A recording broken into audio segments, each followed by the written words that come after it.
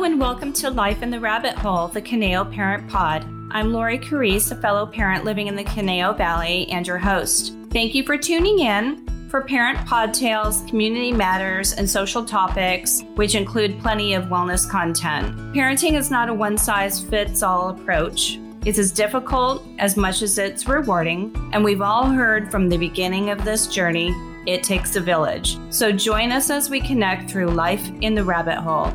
For everyone, everywhere. This episode is sponsored by Camp Keystone. Welcome back, summer campers. Registration is open for Camp Keystone's amazing summer programming experiences for kids ages 3 to 15.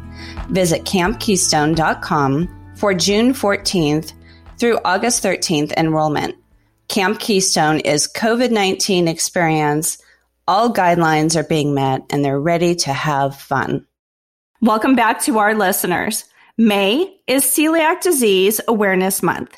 So I invited a guest to join us today to speak on the topic, Sarah Curcio, social media strategist, content creator, VA coach, Amazon bestseller, and organizer of celiac and allergy support. Welcome, Sarah. Hi, Lori. Thank you so much for having me. I really appreciate it.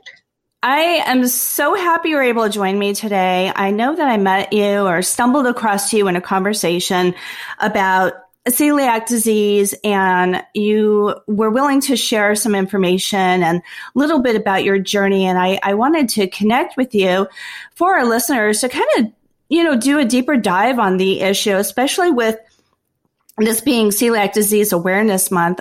Really want to talk about, what that means. That doesn't just mean going gluten-free, right? I mean, a lot of people talk about, gluten-free benefits, but, there's really a little more to it. So tell me about your journey with celiac disease and, of course, the community you've built. Oh, sure, definitely. Well, celiac disease can come in quite a few different variations, actually, because some people you can catch it very quickly and they will just be gluten-free, but often that's not the case, unfortunately. If they catch it later on in life, then you typically end up having other food allergies. And the most common ones seen with celiac disease are dairy, corn, egg, coffee, and chocolate, actually. The last two I know are very odd, but it seems to be a big thing with celiacs. And you can also, if you have celiac, you can also get DH, which is dermatitis herpetomophorus.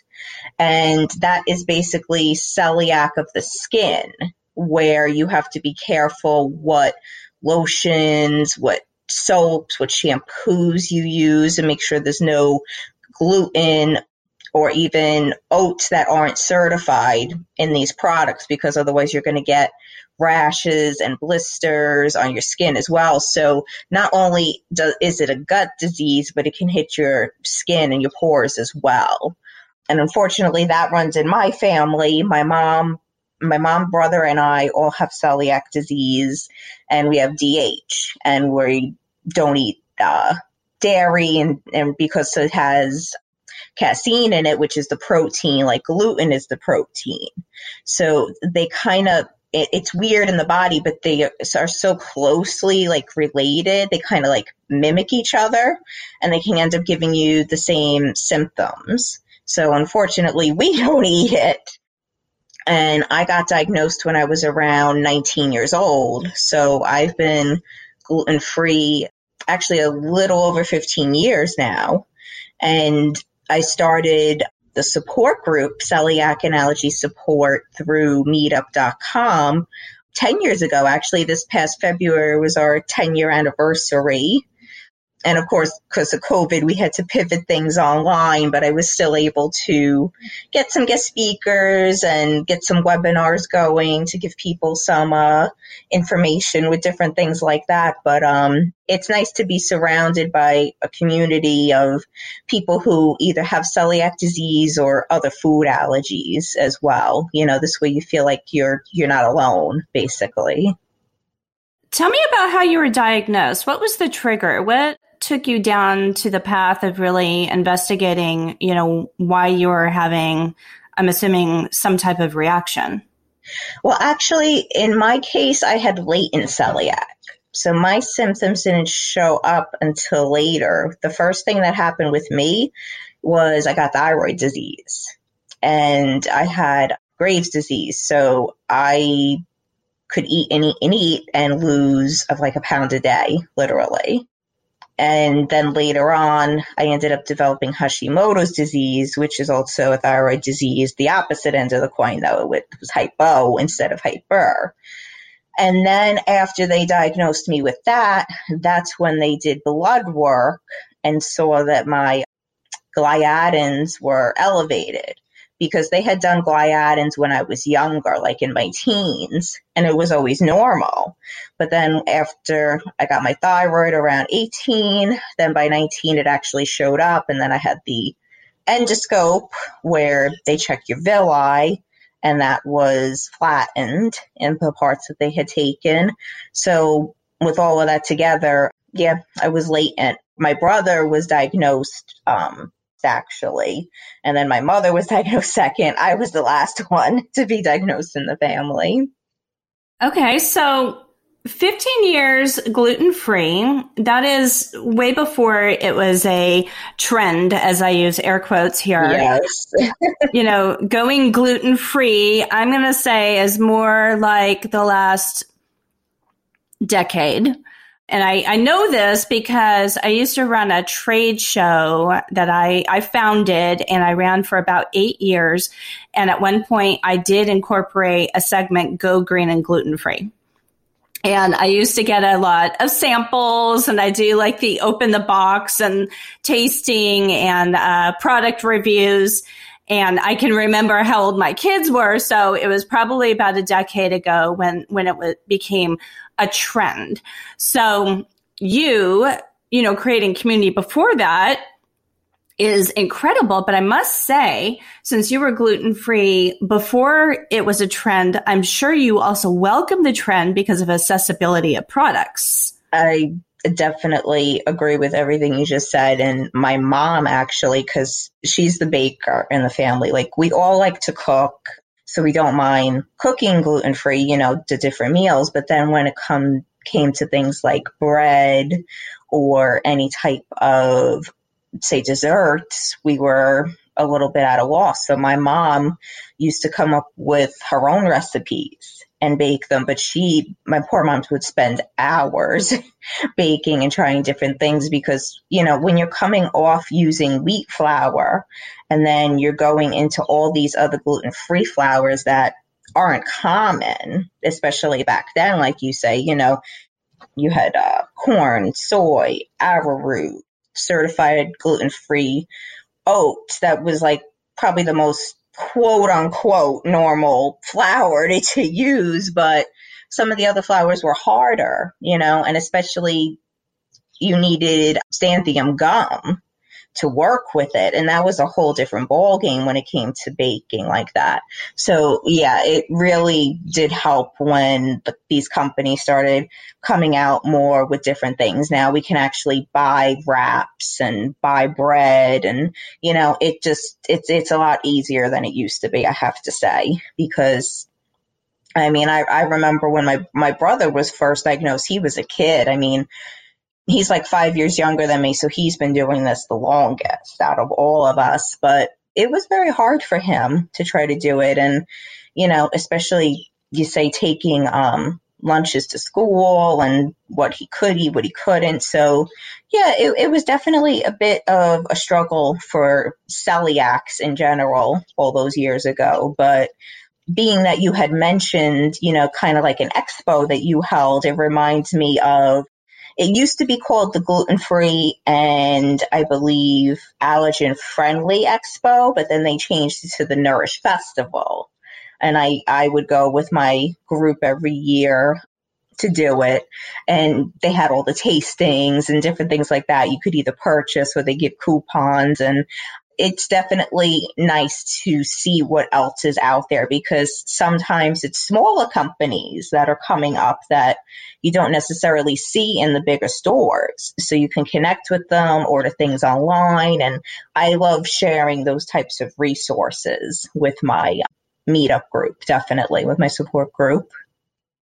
I wonder why they changed the name, because now that you mentioned that expo, I was familiar with it. I didn't go, but because I was on the same path in reaching out to a lot of the same sponsors, I was definitely aware of that expo. And I'm wondering why they changed the name, because they were actually a very popular expo. Is it still around? Do you still attend? Yes, it is still around. They did pivot online last year because of COVID. I don't know what they're going to do this year, but it's usually in October for the location I'm in. I'm in New Jersey, and they usually have it up in Secaucus around October. So that's like 5 months from now. I haven't heard anything just yet as to which way they're going to go, virtual or in person. But I mean, if I had to guess, they're probably going to do virtual one more time, and then maybe next year they'll go back to the in-person, because it's good that they pivoted it, but it's not what I had expected.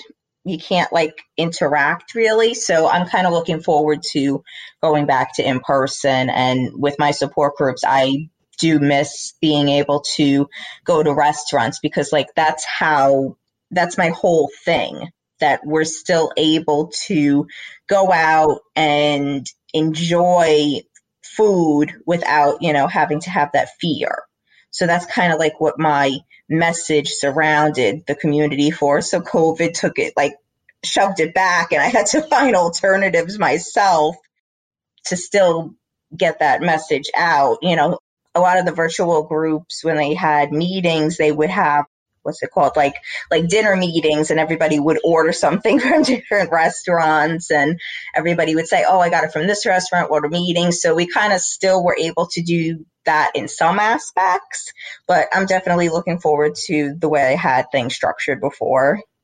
Oh, I agree. I've been in the event space for 13 years now, and I still count last year in my total here, but, obviously I didn't have anything in person. I had to do virtual events and now even audio events. And it's been a huge, huge difference. And possibly not as effective, but as event planners, we also have to keep our name out there, try to keep people connected. So as long as people are open to virtual, we keep that going, but everybody is very anxious, definitely, to be back in person. I know I am as well. I'm going to be able to tiptoe into my wellness space, probably bigger, way before, my family events, just because they're smaller group gatherings. But I'm in Los Angeles, so there's still a lot of restrictions, even though a lot of doors are about to open here. Yeah, I'm not ready to, dive all in, though. I'll take a little extra time as well. But I hope that with their name change, maybe that opened up some new doors and new categories for them. So I'm hoping that was also a big, a pivot with purpose, as we'll call it. I'm not really sure what it was myself, but when they changed it, I was like, why did they change this? I think the entire celiac community was wondering that themselves, But they still have a lot of good stuff. It's still basically similar events. And in addition to, the vendors, they have speakers that you can go and listen to. So I'm looking forward to doing that again. And, I'm looking forward to being able to try new restaurants that are up and coming. And I mean, I always I try to be, socially responsible with the celiac disease, especially as a leader. I have to be aware of everyone's allergies. So when they join, I have them fill out some questions to find out what allergies they have. That way, when they RSVP to an event, I'm able to see what allergies everyone has, and I can call the restaurant up, speak to the manager, and ask them, can you cater to A, B, and C allergy? And also, what is your cross-contamination procedure in your kitchen to make sure that they'll be able to handle celiac and that they're not just, say, set up for an individual who's gluten intolerant. Because a gluten intolerant individual doesn't necessarily have to worry about cross-contamination as much because it's not an autoimmune disease for them. They might just be a little bit sensitive. But when you have celiac disease, it's the autoimmune disease, so you have to worry about it damaging your villi. So I always try to take those extra precautions when I am going out to a meetup for my members. Wow, Sarah, if I had allergy issues, I would want you at my dinner table or dining with me out and about, leading me to the best places. And because you've done all this, research on menu items and accommodations in the kitchen, wow, you are definitely the go-to here as the expert. Let me ask you a little bit about your leadership role. You're the organizer of Celiac and Allergy Support. And I just heard a lot about what that leadership looks for you now. Do you have plans on where that can go in the future? To be honest with you, I've kept it very, what's the word I'm looking for? Just very mellow, very casual. Some people have said to me, maybe you should turn it into a nonprofit, but, I find more of the social aspect in regards to it, and I enjoy that, and I like supporting people the way I do. So I think just continuing on with what I do, always finding new restaurants or finding if I do virtual events, which I have done in the past before in between. It's just obviously last year I did it for every single event, but I've always done things like that. Or I've had in-person speakers, like I've had naturopaths or functional medicine doctors come and organize things, going to a library, or, some of the individuals that I have met at the expo for different products. I've organized things like that so people can buy things. So I've done different events like that, and I feel quite comfortable with the events I've created, and even the different members that have joined and come to RSVP over the years, because we have had a core group over the years, and of course you get new members in between, different things like that, but it's been really nice, and I'm really, really proud that we hit the full decade mark this year for it. Congratulations. You mentioned a few times speakers, that you brought in some speakers and that you enjoy the speakers at the expo. Could you consider being on a speaker path yourself? I can definitely apply for those things, but I enjoy more the writing aspect. I actually write the Journal of Gluten Sensitivity, and I've been doing that for probably the last 4 or 5 years now. So I like to write a lot of articles and share them on social media, because I also have a celiac Facebook group that's connected with my support group. So when I do write articles, I share things on there. I enjoy writing rather than speaking per se. That's more my spiel. Okay. I just wanted to kind of test that theory a little bit. You've spoken about speakers, and I'm sure that your community would probably love to go and listen to you speak. But if you're the writer, I get that. I'm more the same way, actually. Thank you. Congratulations on the anniversary and the growing community. Before we go, I was wondering if I will make sure they're in show notes, but let's drop some links on how to find you, and also communities that are available to join so that you can actually feel inclusive. Oh, sure. I mean, even if somebody's in another state, they could still join my meetup, because like I said, I do virtual ones in between. So if they go to meetup.com/allergy, that's where they'll find celiac and allergy support. So if they want to join from there, then there's also links on my website where they could connect with my Facebook group as well. So this way they could join both communities if they choose to. And I'll make sure your website is also in our notes here. Sarah, thank you so much. You actually opened up my eyes a little bit when you mentioned the skin rash. I'm actually going to pay a little closer attention even to my daughter. I don't feel that she has celiac disease, but perhaps she does have some allergies. You just made me kind of think, because she does have a little bit of a skin irritation. And some of the items you mentioned there, now I'm kind of questioning. So that's always why I want to do these recordings and bring in people like you, is to, give awareness, make people kind of think a little bit more. Not only exactly. I agree with that word. That's perfect. Just to spread awareness and, help educate people. Well, also to be sensitive to other people when they do have those dietary needs, just understand it is, it's not like, hi, I'm just being picky and I don't want to eat anything. And I want to be I call it a PETA. You know what that is, right? Pain in the ass. Okay. I was keeping this G-rated. It's like, you're not being a PETA at the table. There's real consequences. So, I appreciate that. And I just wanted to bring out this messaging to create awareness for people to be obviously sensitive to those with dietary needs, especially when it comes to the, allergen-free community, and also talk a little bit more about, gluten-free, not just a trend, but, required for a lot of people. And you even took that further, talking about, celiac disease does not just mean you don't eat gluten. There are other issues and circumstances and things to watch. So I really appreciate you being here with me today, and that'll be it. So this is May is Celiac Disease Awareness Month. So I will also make sure that I drop a website in the show notes on how to get more information about the organizations available. Thank you so much, Lori. Thank you. Thank you so much for listening today. And please subscribe to our podcast so that you can be alerted each time we drop a new episode.